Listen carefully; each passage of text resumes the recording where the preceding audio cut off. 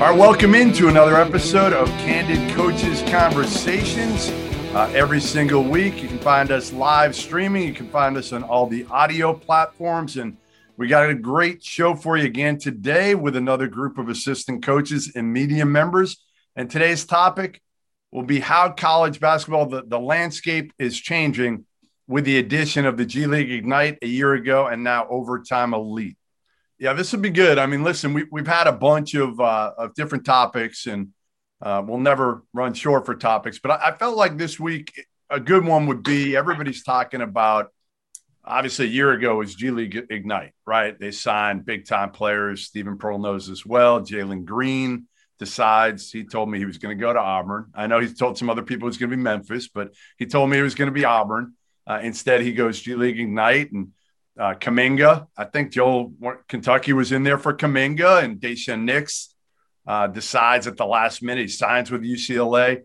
And now you've got Overtime Elite, this league that's taking 16 to 18-year-olds and giving them, somewhere in the vicinity, at least $100,000 a piece. And from what I'm told, the Thompson twins got $500,000 a piece plus $150,000 signing bonus.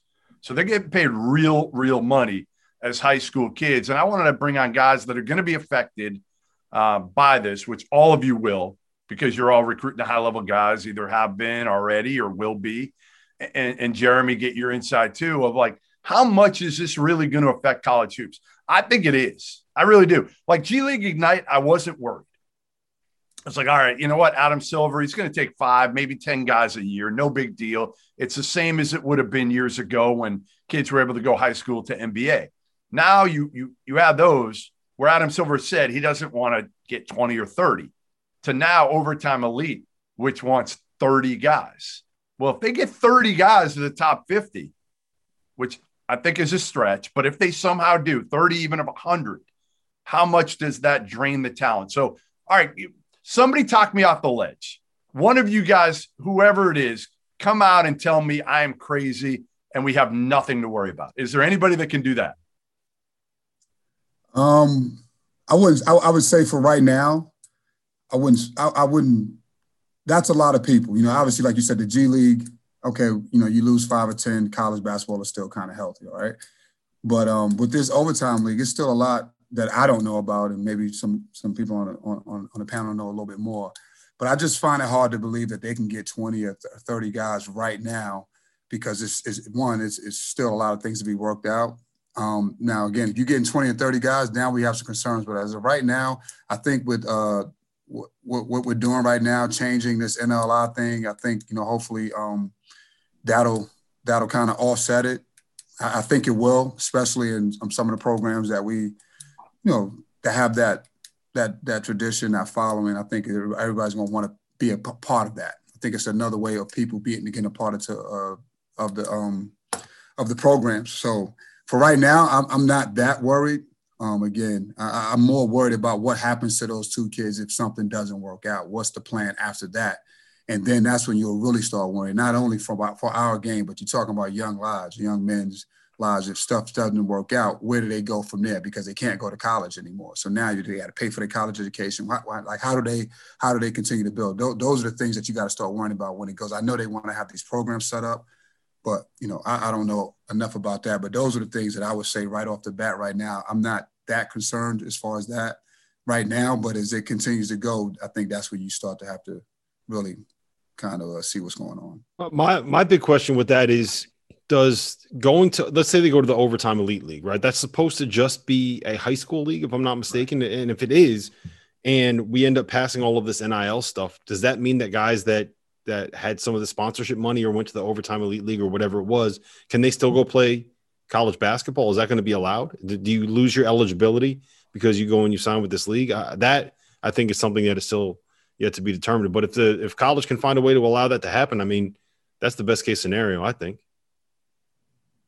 I don't think anybody knows the answer to that yet. I mean, listen, how can they know the answer? They have no clue what they're doing yet with NIL. Right? I mean, until we get those parameters, nobody has any clue whether these kids that are getting paid, by Overtime Elite are going to be eligible or not eligible for college. Yeah, I mean, NIL should change it. I mean, should definitely help. I mean, hey, Carol, when you were coming out of the high school, if somebody had offered you as a junior in high school, 200 grand. Now, 200 grand was a lot more way back then. But if they had offered you 200 grand, wouldn't it have been hard to turn that down in high school or not at all? I mean, shit, they did. And they did offer. And, for a kid, it would be hard, but my mom, it depends on who, parents, situations. It's a lot that goes into it. I still believe that amateur college sports is the best amateur route still. College basketball is still the best. And when we still, I believe, got the best coaches. You look at the coaches on our panel, these are all great coaches that's coached at a high level. And Adrian alluded to it earlier. You go to college for the basketball, but it's more about the experience. These kids, we educate these kids. They learn, they come in as young men, but they, we help develop them into being men. And I think that experience is invaluable. And so, yeah, you have all these different leagues and much respect. Everybody's situation is different. But I still think college basketball, man, you look at the tournament is still going to be the tournament. It's still going to be the tournament. And the number one pick, it's going to be Cade Cunningham, Jalen Suggs. I mean, those guys, and Jalen Green, these guys are talented. But I think the exposure that college basketball still brings, I don't think it's tradition. It's years and years built up. That fan base is still going to be there forever. And these leagues, hey, man, good luck to them. That's all I say. Don't slide Evan Mobley over there. Capco's over there. Yeah, Evan Mobley. Yeah, I just think so. And Kuminga and those guys, they are all talented. Every situation is different. I still think we still have the best amateur brand. Chris brings up a great point, and I think, one of the things that, you kind of find out on these visits is there's a lot of parents and a lot of people that still value college for these kids, and they value the experience of these kids going to college. And I think that that's an important thing that we have. And I think they understand the importance of it when they get done playing. And with the G League and with overtime, there's no numbers or analytics that can back up what that's going to do for these kids when they get done playing. God forbid one of them gets hurt. Like, what does that look like? You get hurt in college, you have the best, at this level, at least, you have the best doctors and physicians and people in the world that can help you get back right and get back healthy. If one of those kids got hurt in the G League this year, what was that going to look like for them? Another overtime league talked about, giving $100,000 of a scholarship towards their education when they get done. I mean, that, depending on what school they go to, that's not going to cut it for 4 years, especially when they're done playing basketball. Like, Auburn's a $70,000 a year school out of state. Like, that'll get you through your freshman year and a few weeks of your sophomore year. But it's like, there's a lot of unknowns as far as, what happens after basketball. And I think that's something that's going to cause some resistance in kids going to those leagues. Because, one, like Chris said, like, college basketball is college basketball and it always will be. But at the end of the day, it's also a much safer bet for your on the court development and your off the court development. Mm-hmm. And Jeremy, I'll chime in here. Yeah, go ahead, Jeremy, because you're a different, probably a little bit different voice here, a little more objective than probably all of us that are, we want college basketball to succeed as much as anybody. But what are your thoughts on all this? Yeah. I think everyone has good points here, and it's kind of speaking to the same thing where, look, I mean, every year there are probably a dozen kids tops that we can look at and be like, these guys are for sure ready.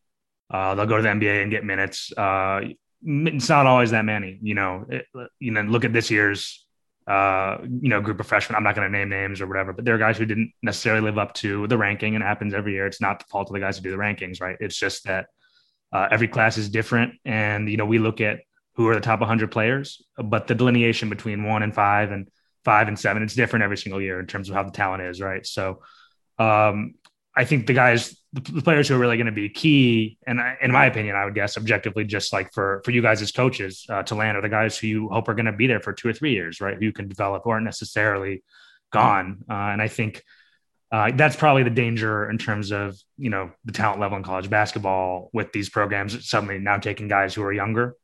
Now those are the battles you're going to have to win. I think, Jalen Green, Cade Cunningham, those guys were always going to be one and done, and they knew it, and they're good enough. And so from those guys' perspective, it's just going to be individual situations. Evan Mobley, go play for your dad, have a fun year in college, win a lot. Like, those are good situation to be in. And with the NIL stuff, it's not my area of expertise, but it's going to help with those guys too. They'll be able to make a little bit more, off their own, name, whatever, wherever they play. So that probably makes college a little bit more viable from that perspective too.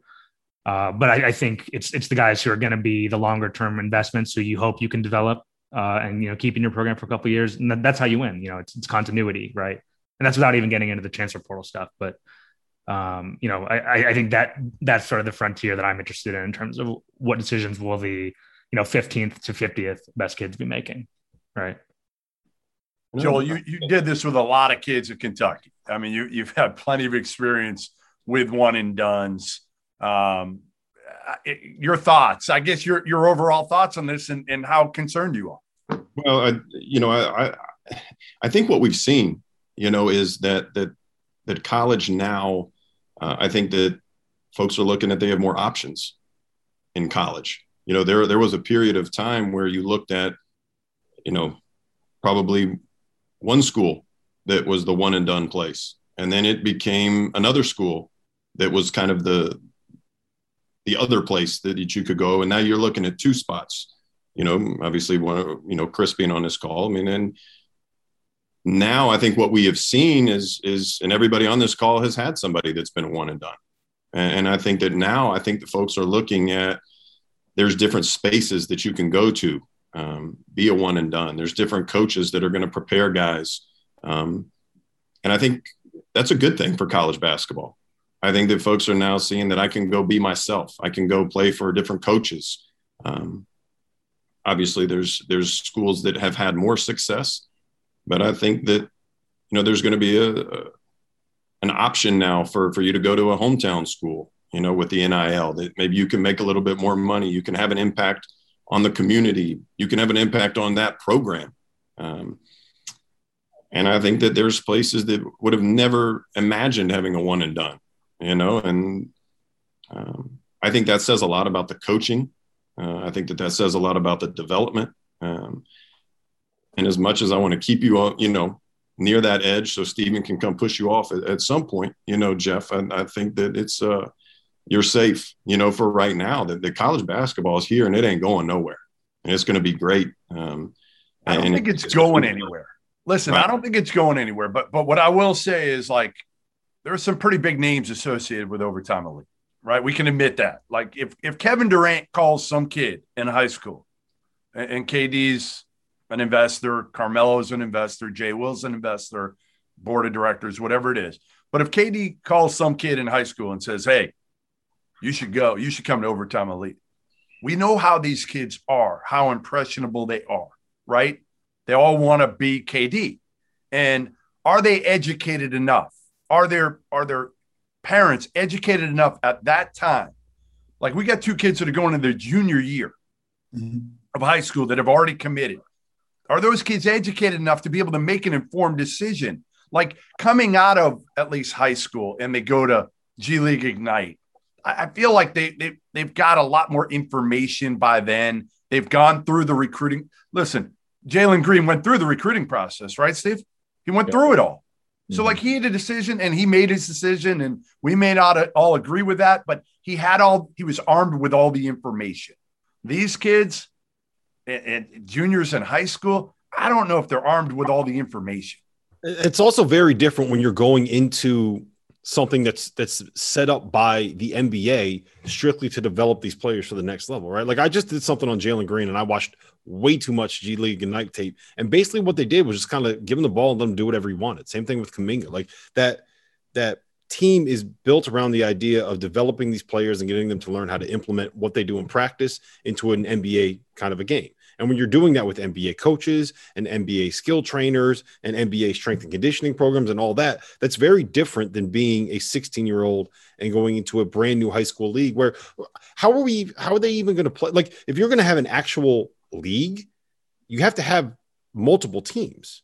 right? Like, isn't that part of playing games? You have to have at least 5 guys on each side. And They're as far as gonna I play each know, they other. have like 5 at this point. So I don't know how that works. I'm also very interested to see, and maybe Jeremy, you could into how good a guy ends up being at the NBA levels. Like, can he operate under pressure? How does he deal with fans screaming at him? How does he deal with the pressure of being on national television? You're not going to get that from like a glorified pickup game that you would get in the overtime elite league, right? It's still not the same in the G League Ignite program as it would be if you're playing in the Final Four, right? So there's a lot of things to work out, and I think there's a lot of benefits to college basketball still. It's just a matter of whether or not it's the right fit. And at the end of the day, how many kids are actually talking about with this, right? At least for the Ignite program, it's not going to be that many. Overtime elite maybe a little bit more, but if the NIL stuff comes around and they allow them to play in college after going to overtime elite, it might be a little bit different recruiting a kid that just signed a $500,000 contract with overtime elite than someone that's coming out of high school. But I mean, it is what it is. It's a changing landscape. Jeff, the one thing I would say is the one thing that I think will make it, I agree with everyone that I don't think college basketball is going anywhere, but what I think will help staffs, especially like us, we're going on our 3rd year of having a one and done.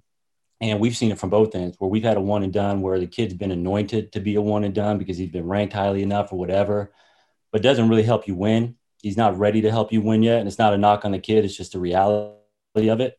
As opposed to we've had a couple now who come in, they're one and dones in the sense that their production proved that they were one and dones. They come in, they produce, they show how good they are, how they impact winning, and now they're ready to move on to the next level.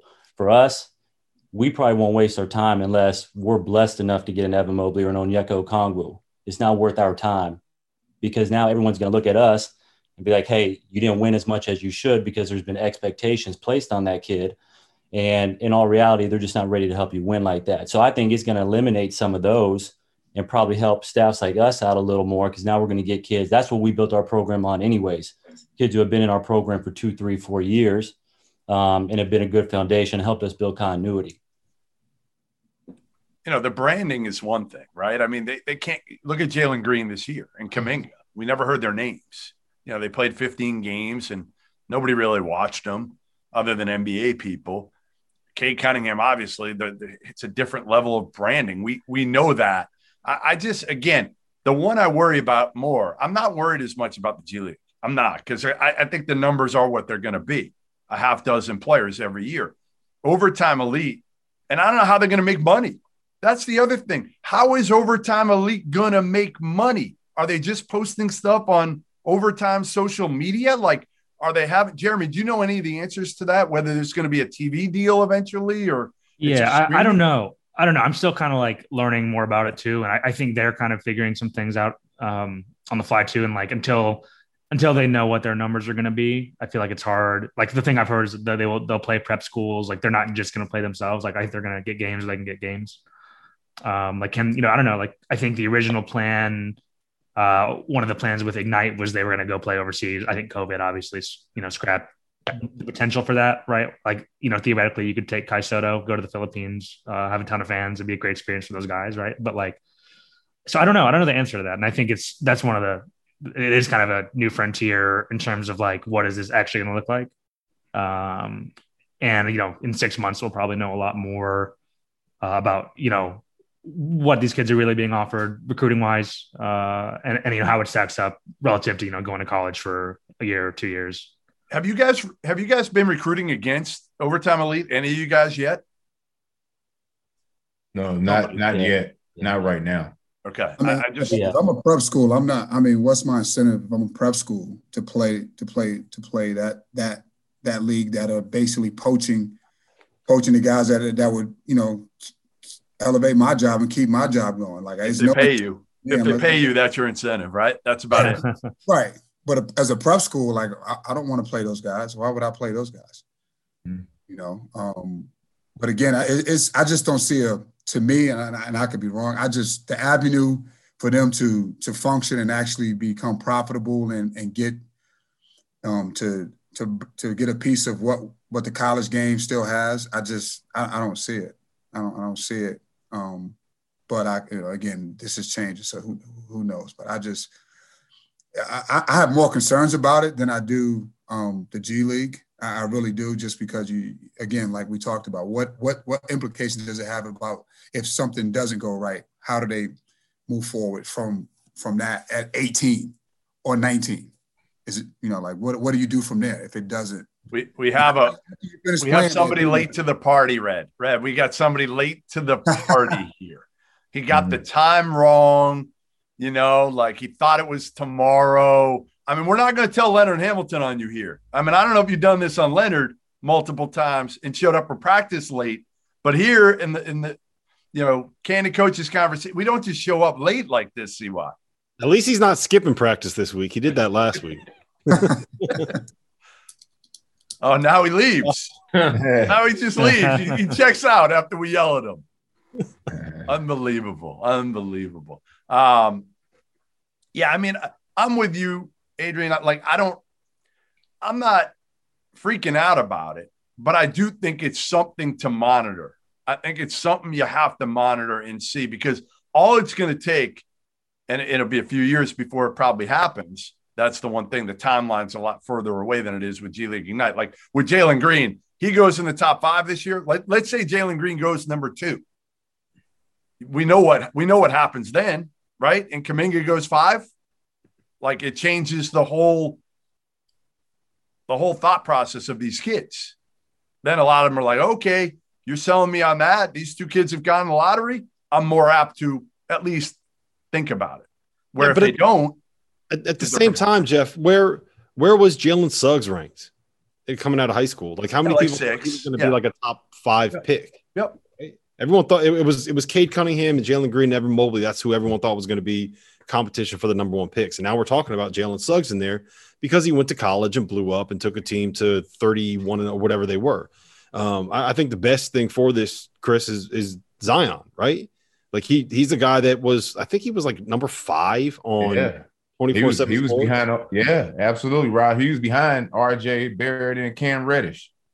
Yeah. He was number 1 on my list coming into the season. I'll leave it. I'll just butt in. Sure, he was. Sure. Hey, I saw him at McDonald's that week. Every NBA guy walked away from McDonald's practices being like, he doesn't play that hard. Right. It was crazy. Right. It's crazy. And, I just think that, with our game, I compare it to with these new leagues, it's always going to be the NBA, the NFL. NFL has CFL, XFL, all these other leagues coming around. The thing that we have TV. And if you want to be exposed, if you want exposure, and we talk about branding and marketing, our game still reigns supreme. And I don't think that's ever going to change. Even back in the day, the NBA, they had the ABA. That league, it lasted for a while, but the NBA was still the NBA. I think college, of course we can do some things that can, help, but our game, personally, but like our game is still our game. I still think it's the best route for kids. If you look at a kid like Scotty Barnes, he goes to Florida, like he's getting, the kids that we get, the high level kids. And if you ask anybody in the NBA that's played in college, they always say, man, Dad, I had a college was fun. You still get, Mobley, I'm pretty sure the time that he experienced with his teammates this year, it goes for a lifetime. And I worry about these kids not getting that experience. Evan has said that. He was glad he did it. Yeah, he was glad he went the route he went and the option he took, and just his whole experience with his family, but just going to the tournament, the friends he made, and everything was shut down out here. So he had the worst college experience out of everybody on the Zoom. Right. And he still enjoyed himself thoroughly. So I think you guys made it. We all, I think, are at that spot now, and even here. But in my time at Kentucky, and even since Coach Calipari's been at Kentucky, we all offer now that lifetime scholarship. That the guys can come back, and you look at a young person that goes to summer school before their freshman year, their fall semester, and their spring semester. You're taking a nice little chunk out of your academic progress by going, even if you go for 1 year, that these kids that are going straight out, now they're looking at, man, I got to go and do all this work. Whereas if a young person comes in 1 year, maybe they're not quite a one and done. But I like the kid, that we have PJ Washington at Kentucky, comes back for a second year. He now has had 2 summers, 2 falls, 2 springs. That's a nice chunk.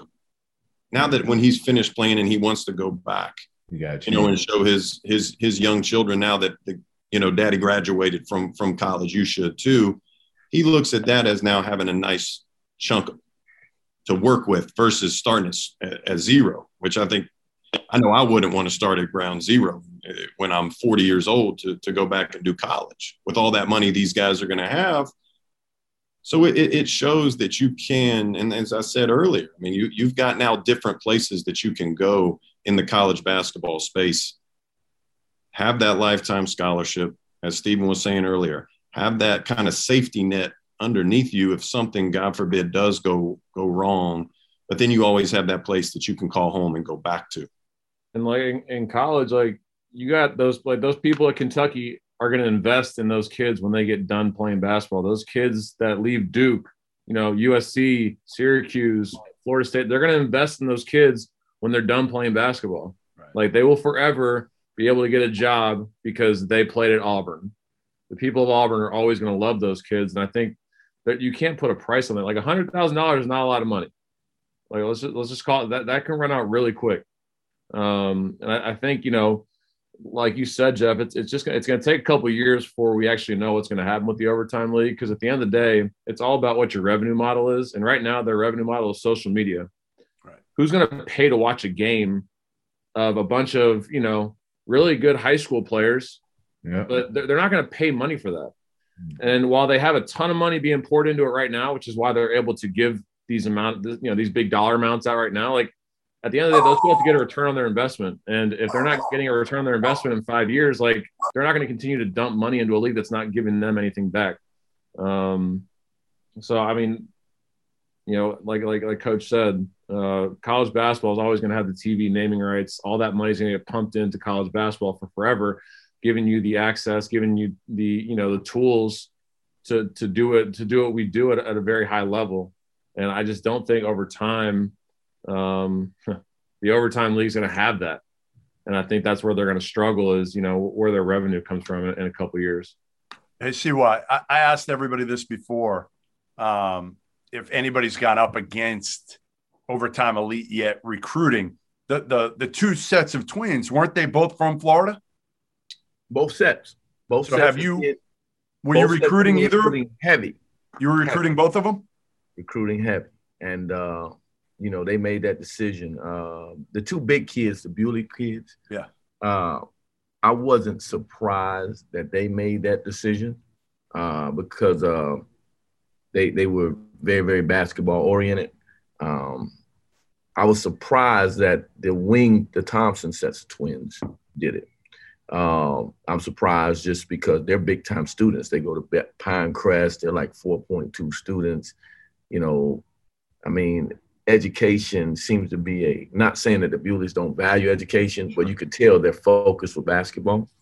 But I always felt like the Thompson family really valued an education. And, I know I apologize to everybody on the call. I had official visiting camp drama. And so I'm running in here late.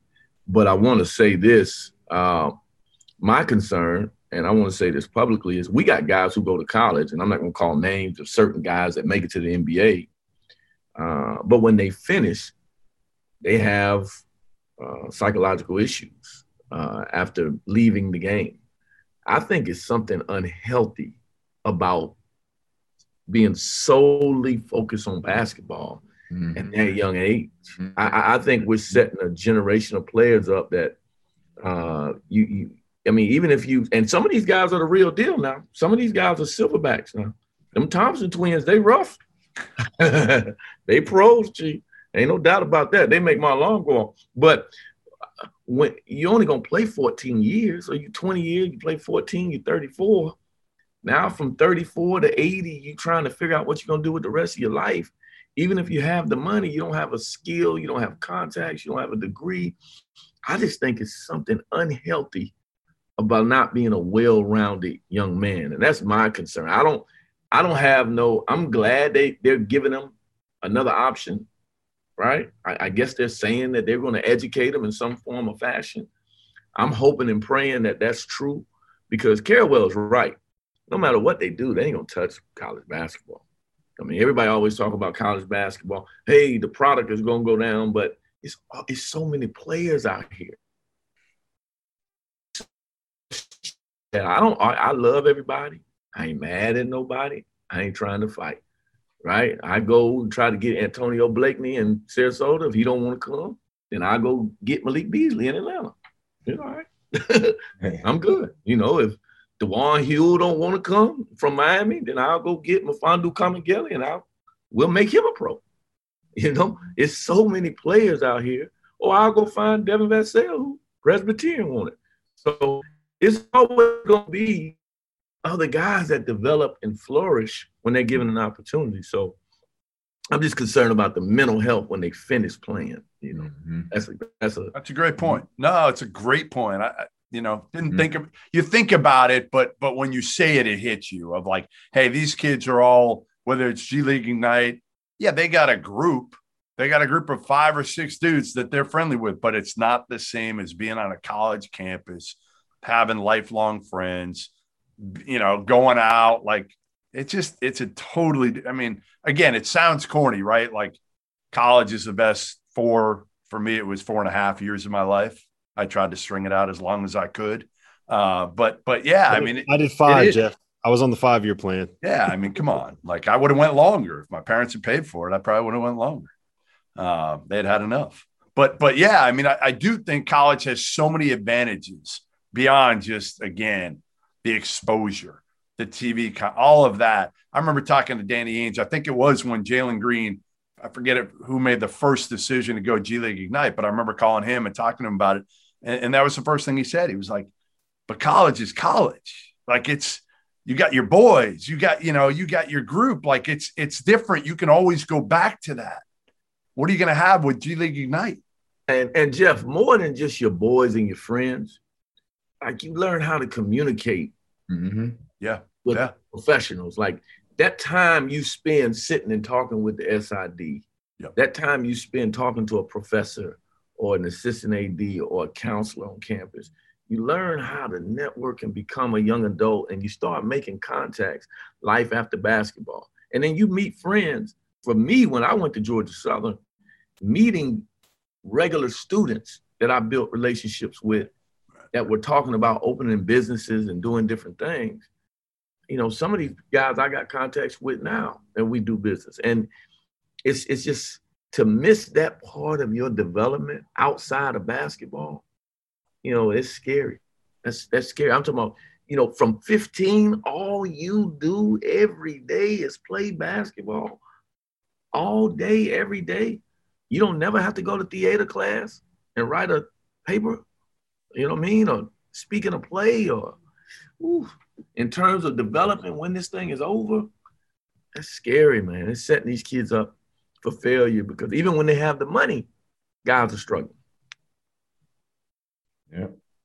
Our problem is we can talk about all these things, CY, we can get in front of these kids and these families and we can talk about all the advantages, but they hear $500,000 and all logic, all reasoning, like it doesn't mean anything, you know, and you can sit here and talk about, you know, what your brand's worth after going to college for a year. You know, we talked about Zion, like it's just the perfect example.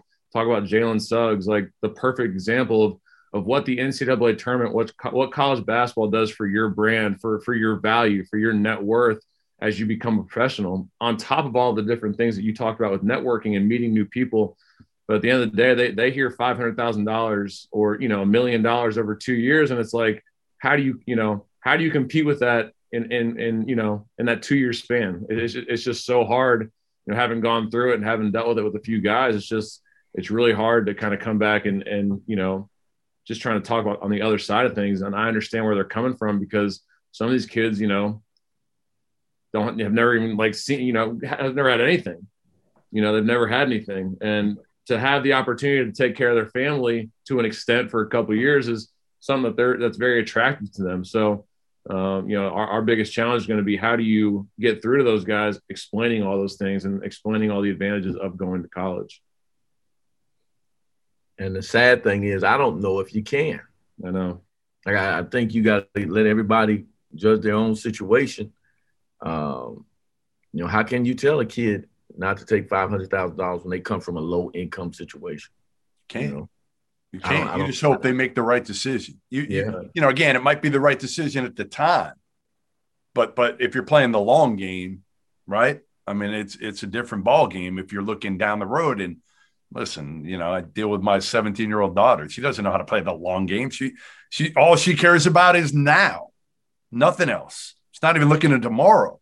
So again, how hard is it to be able to teach these kids? You know, it's got to be the parents. It's got to be the people around them that tell them, hey, you know what? It's great. 100 grand, 200 grand. You know, the twins got 500 grand, the Thompson twins. But again, down the road, look at what Cade Cunningham is going to make now. Talk to Cade Cunningham. Like, I think we need to do a better job of that. I think we need to do a better job of getting the kids who went through the college experience to advocate and hear from Cade Cunningham and hear from Evan Mobley and some of these kids, Jalen Suggs, who made the decision. Let's hear from them they have the option. Cade could have made $1 million probably, or close to it, if he gone G League Ignite. I want to hear from him. He's our best for the game. He's the best salesman.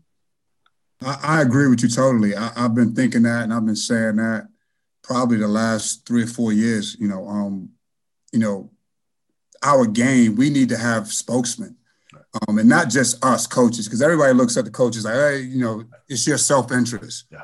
But to hear from, the Zions and, the RJs and all of those guys and let them talk, because now they're the next group to have the influence on these younger kids, and all these guys, to share their experiences and the messaging, that would be more powerful than any type of commercial we can put together, any type of advertisement. Is having those kids talk about their experience, and then obviously put the data to it about where they were before they had that college experience. Have you talked to Mello? Have you talked to Mello at all, who's an investor in Overtime Elite, about this, or not really? I haven't. It's one of those things where, for me, I'm like CY, like it's, and he said it perfect. Like, life skills last a lot longer than the game, and we all are here, and we've all been in this game and involved in this game. But right now, what we're doing to be able to work with, fortunately, health and everything, a lot longer than we ever could play or run up and down, is more valuable. Is more valuable than anything. So that the overtime one is the one that I get the G League, I get the Ignite again. But the overtime one is where I have the questions and concerns, because you're talking about 15, 16, and 17-year-olds just exclusively locking in, and it's not even homeschool. It's like homeschooling, but just you're not interacting, you're not learning those other skills that you need to be successful. And to be successful in anything, you need to be able to communicate. You need to be able to develop those relationships to get to where you want to go. You don't go at it alone, and that's the one thing. Again, the league is the one that really kind of concerns me. Let me say this: Jeff and I tried to get a representative from those leagues on this call, and I so wish that they were there to give their perspective. Because what I don't want is this call to feel like this is a college bash in those leagues. Because they're opening opportunities, they're opening up some jobs. But, what scares me, and everybody care well, you got the guys on this call, Capco, you guys played with guys that were pros and big-time players. And everybody's on this call has seen the end of the movie when a guy who has finished playing pro ball cannot function in the real world. That's one of the saddest things you ever want to experience. I mean, I'm 49 years old. I got guys who played in the late 80s, early 90s that played in the league longer than I did, played in Europe. Now that they're finished, we're 49 years old. I got guys who played in the league calling me saying, hey, why can you help me get a coaching job? You know what I mean? Like, the end of the movie ain't pretty. And that's what, we got. But I do wish that somebody was on this call to give their perspective so we can understand the league more. I know a few people in the league, and I respect them. And no, they got some good. Listen, Kevin Ollie, we haven't talked about it. Kevin Ollie, coach. You guys are good, right? Yeah.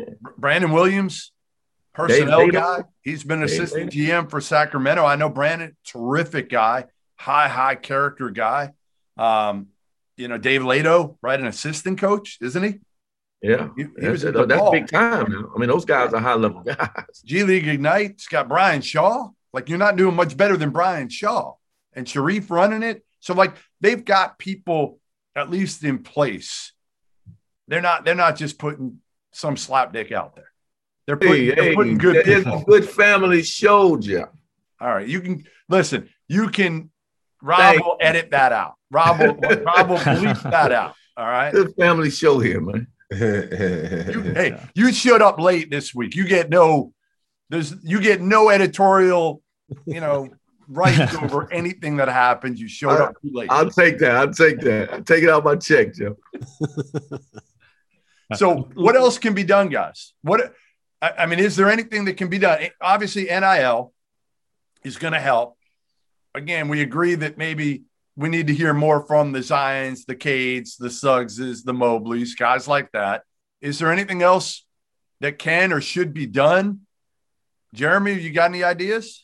Well, I was going to say, I think one thing also to keep in mind here that's going to be, it's another variable that no one really knows how it's going to work, is just, I think part of why the NBA felt the need to go into this space is because I think with the realization, a few years ago, we were all talking about, when is the NBA going to change the age limit? I mean, that didn't happen.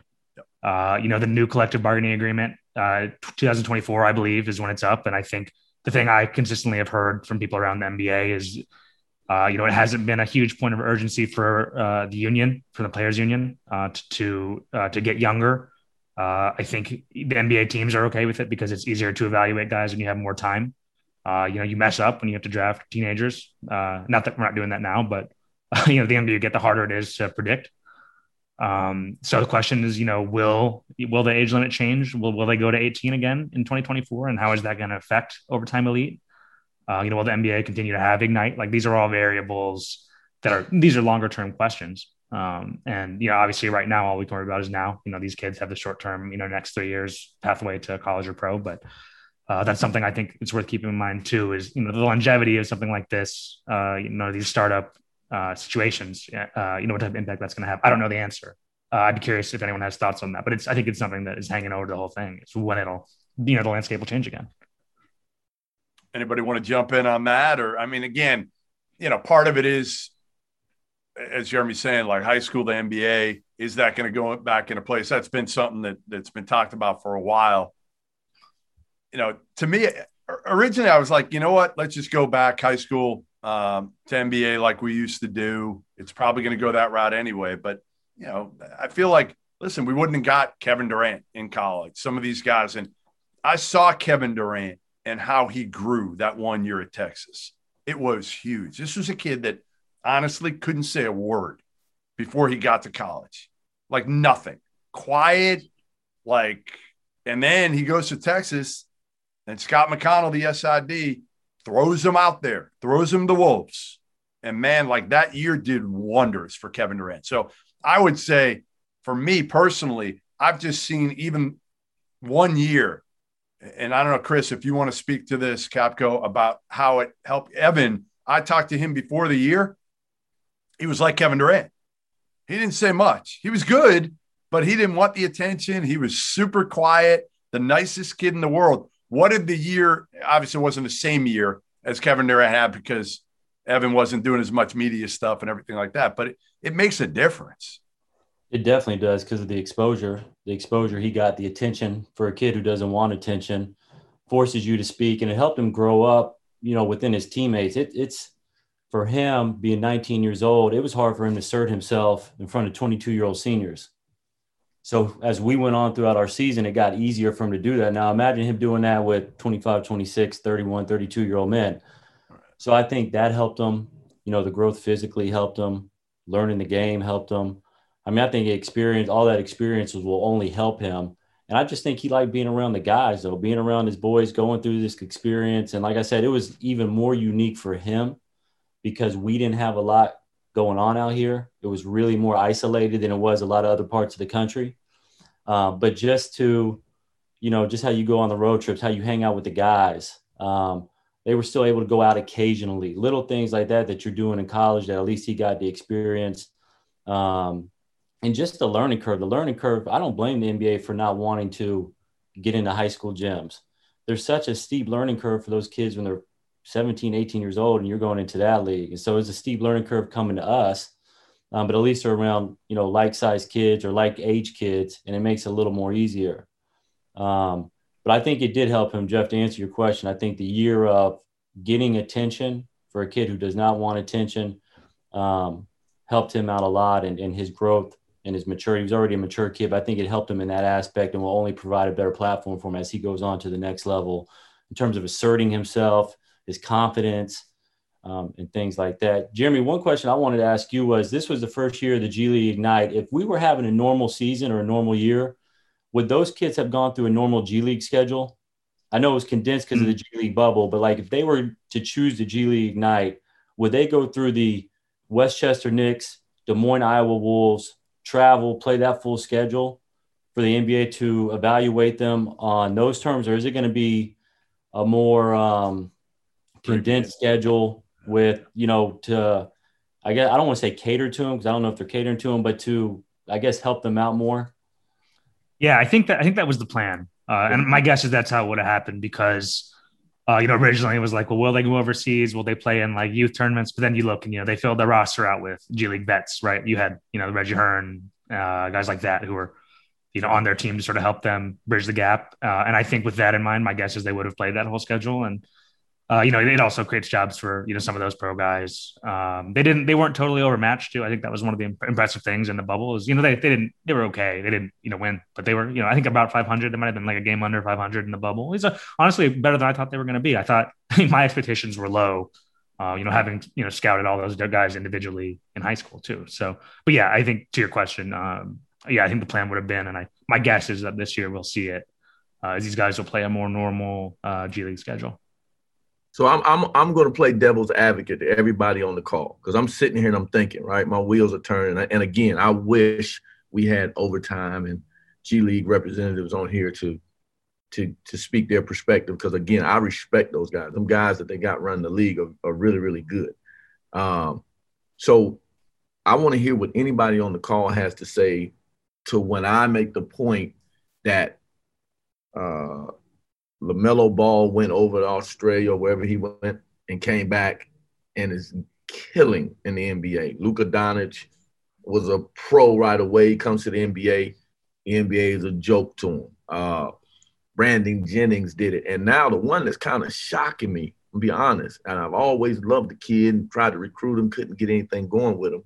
But it's shocking me that RJ Hampton is starting to play well in the NBA. And he's a guy that went to play pro basketball.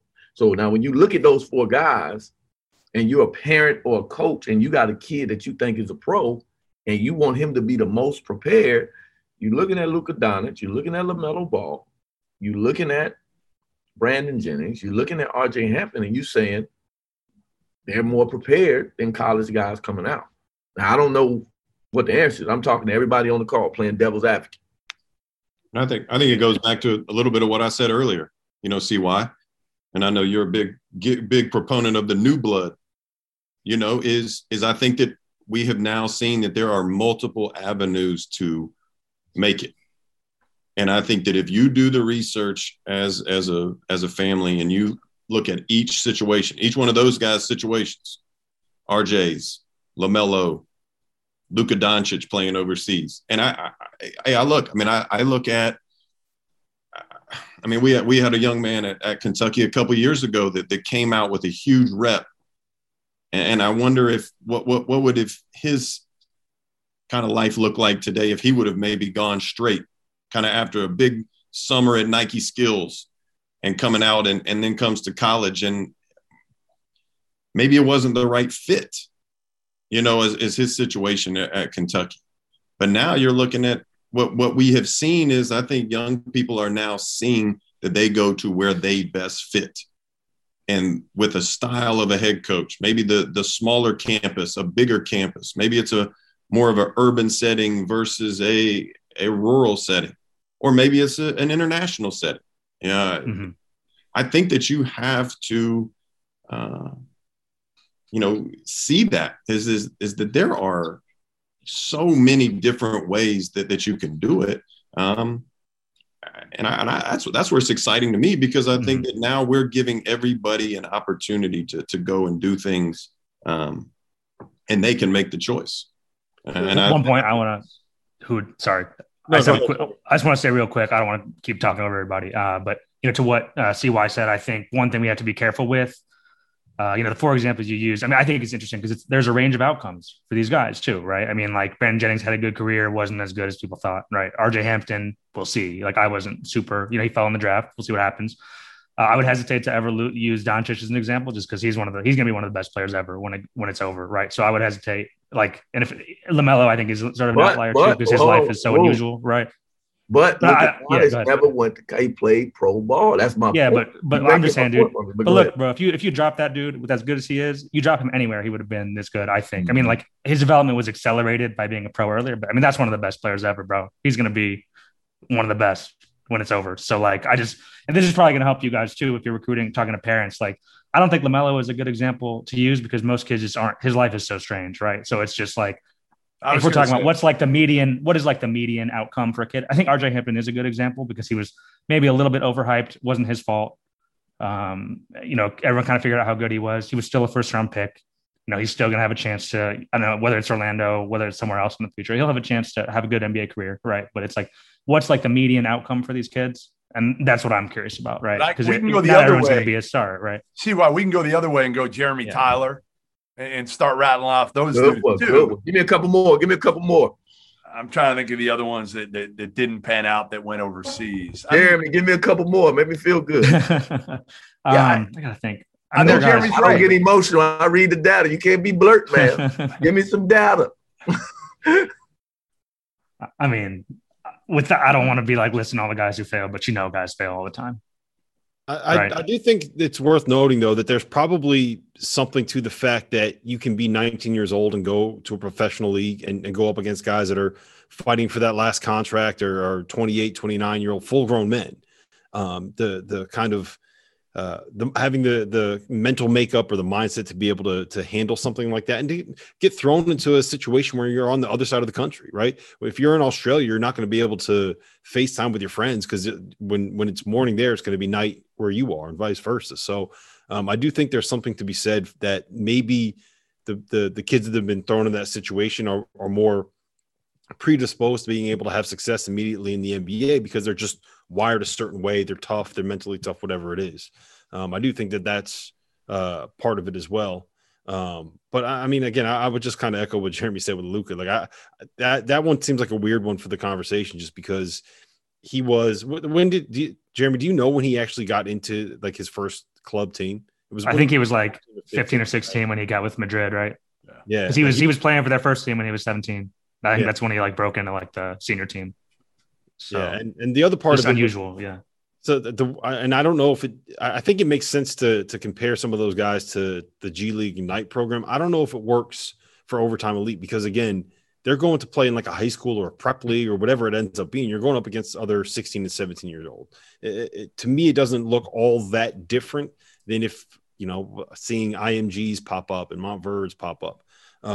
Jalen Green went and played in the G League against a bunch of guys that are 25-year-old former All-Americans that are trying to get back to the NBA. That's very different than being a 17-year-old that's playing in a league that is going to be kind of built to create Instagram highlights. So I think that what they're doing in those levels is very different than what we'll see out of Overtime Elite.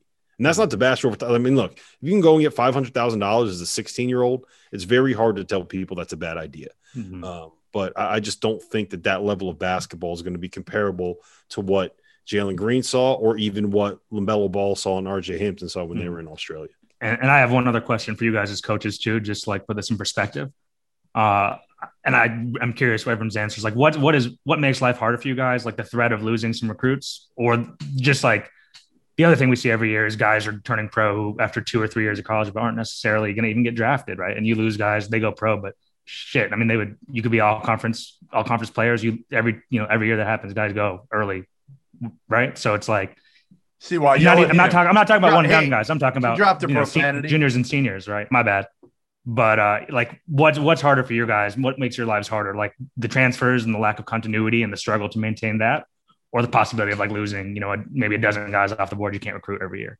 I think the transfer portal is the worst thing that we have. I hate it. I mean, these kids, they soft. The parents is crazy. I'm just being 100. It's just like, well, tell us how you really feel. I'm just saying, it's really just like, these guys don't want to develop. You can't coach them hard. Then, if things not going their way, they leave. I just think it, for a life lesson. We've been talking about that. It's tough because I tell my son this. I got a 20-year-old. I said, someday you're gonna have to step out on your own too, my boy, and become a man. And mommy can't help you. And I think the worst thing about our game now is that dang transfer portal. I can't. I mean, we had like 1,200 kids and 1,300 kids in the transfer. That's ridiculous, man. We got more than that, Carol. I know it's crazy. It's just crazy, man.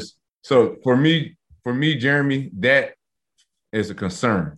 Yeah, because you can, it's tough, and it's just tough. I hate it. So, yeah, Jeremy, like I said earlier, I think on top of what Chris just said, the transfer portal makes it tough. But the hardest thing, I think, is when you get a kid who's been anointed a one and done, who doesn't provide you continuity in your program, and then the unrealistic expectations come with a kid who in all reality is expected to go one and done, but doesn't have one and done production. Mm-hmm. Because everyone looks at you, your fan base, your administration, like, man, if you're not winning with him, you can't coach. But in reality, we know he's probably not ready. And there's been an expectation that's been placed on him that's just not realistic. And then you don't get any continuity out of him anyways. It's funny. All you guys have. I'll give you another one.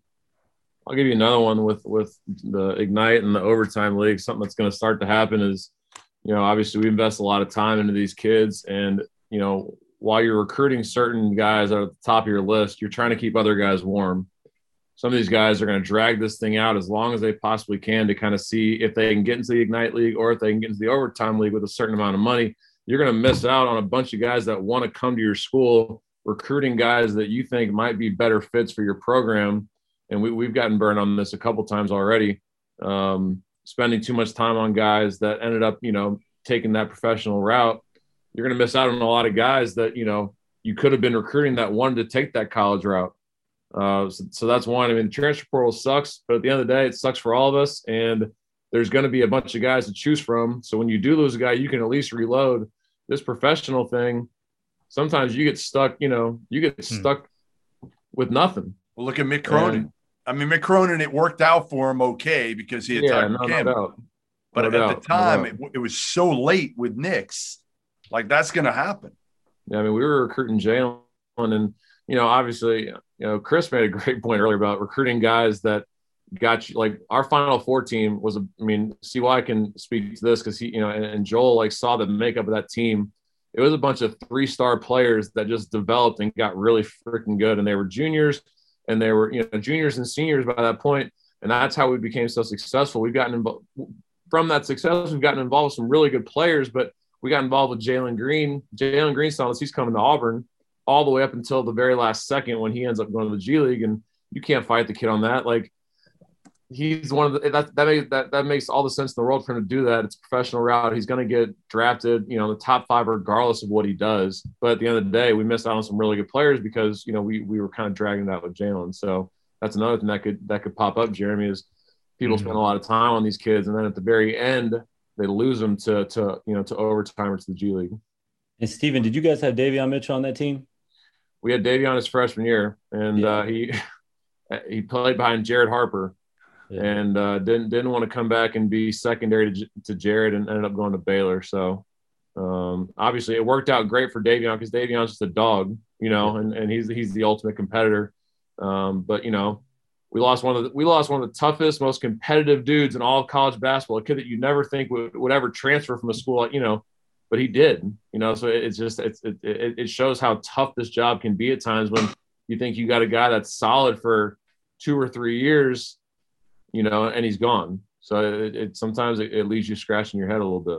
And I didn't ask you that to open that wound. I think Nah, that's why we all think good. college basketball is going to be all right, because there's going to be plenty of Davion Mitchells who are still in school for 3 years who are just dogs and killers, and we're going to be all right.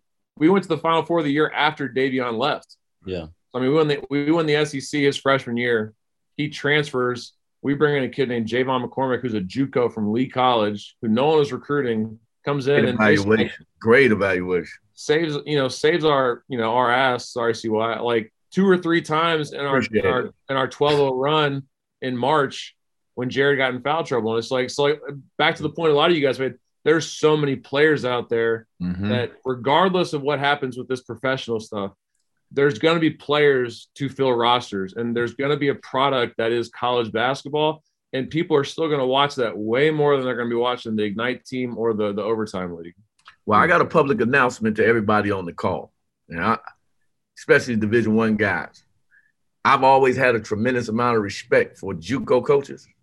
We are all JUCO coaches. I'm about to start going and getting some professional development. I'm going to find 3 big-time junior college coaches and go out there and learn how they manage their team turning over every year, because evolution is here. The student athletes, they have more of a voice now. The Davion Mitchells of the world. I mean, I hate that Davion Mitchell transferred from Auburn, but when you look at what he did and why he did it, he felt like he was better than Jared Harper. He needed to be playing. And he might have been right. He might have been right. Maybe not at the time. Listen, he is now. He was not back then, I promise you. It's all the credit to him, though. He went out there and started working, and he developed into the player he is now. So, I mean, got to give him credit, right? You got to. I mean, I was the first one to text him and congratulate him. I'm happy for him. That's part of what we do. All right. Well, listen, guys, we're gonna wrap. 7. Oh yeah, he going high now. No doubt. He's earned that. Yeah, he going high. Yeah. He's earned that. All right, listen, guys, we appreciate it. Everybody jumping in. Great combo as always. G League Ignite. I don't think anybody's too worried about the G League Ignite. I think there's a lot of questions with Overtime Elite. I think that's fair to say right now. It'll be interesting to see how those go. But again, thanks for joining us, Candid Coaches Conversation. Every single week, catch us with a different topic, and maybe next week, CY will show up on time. Hey, Justice and Carrawell, new blood.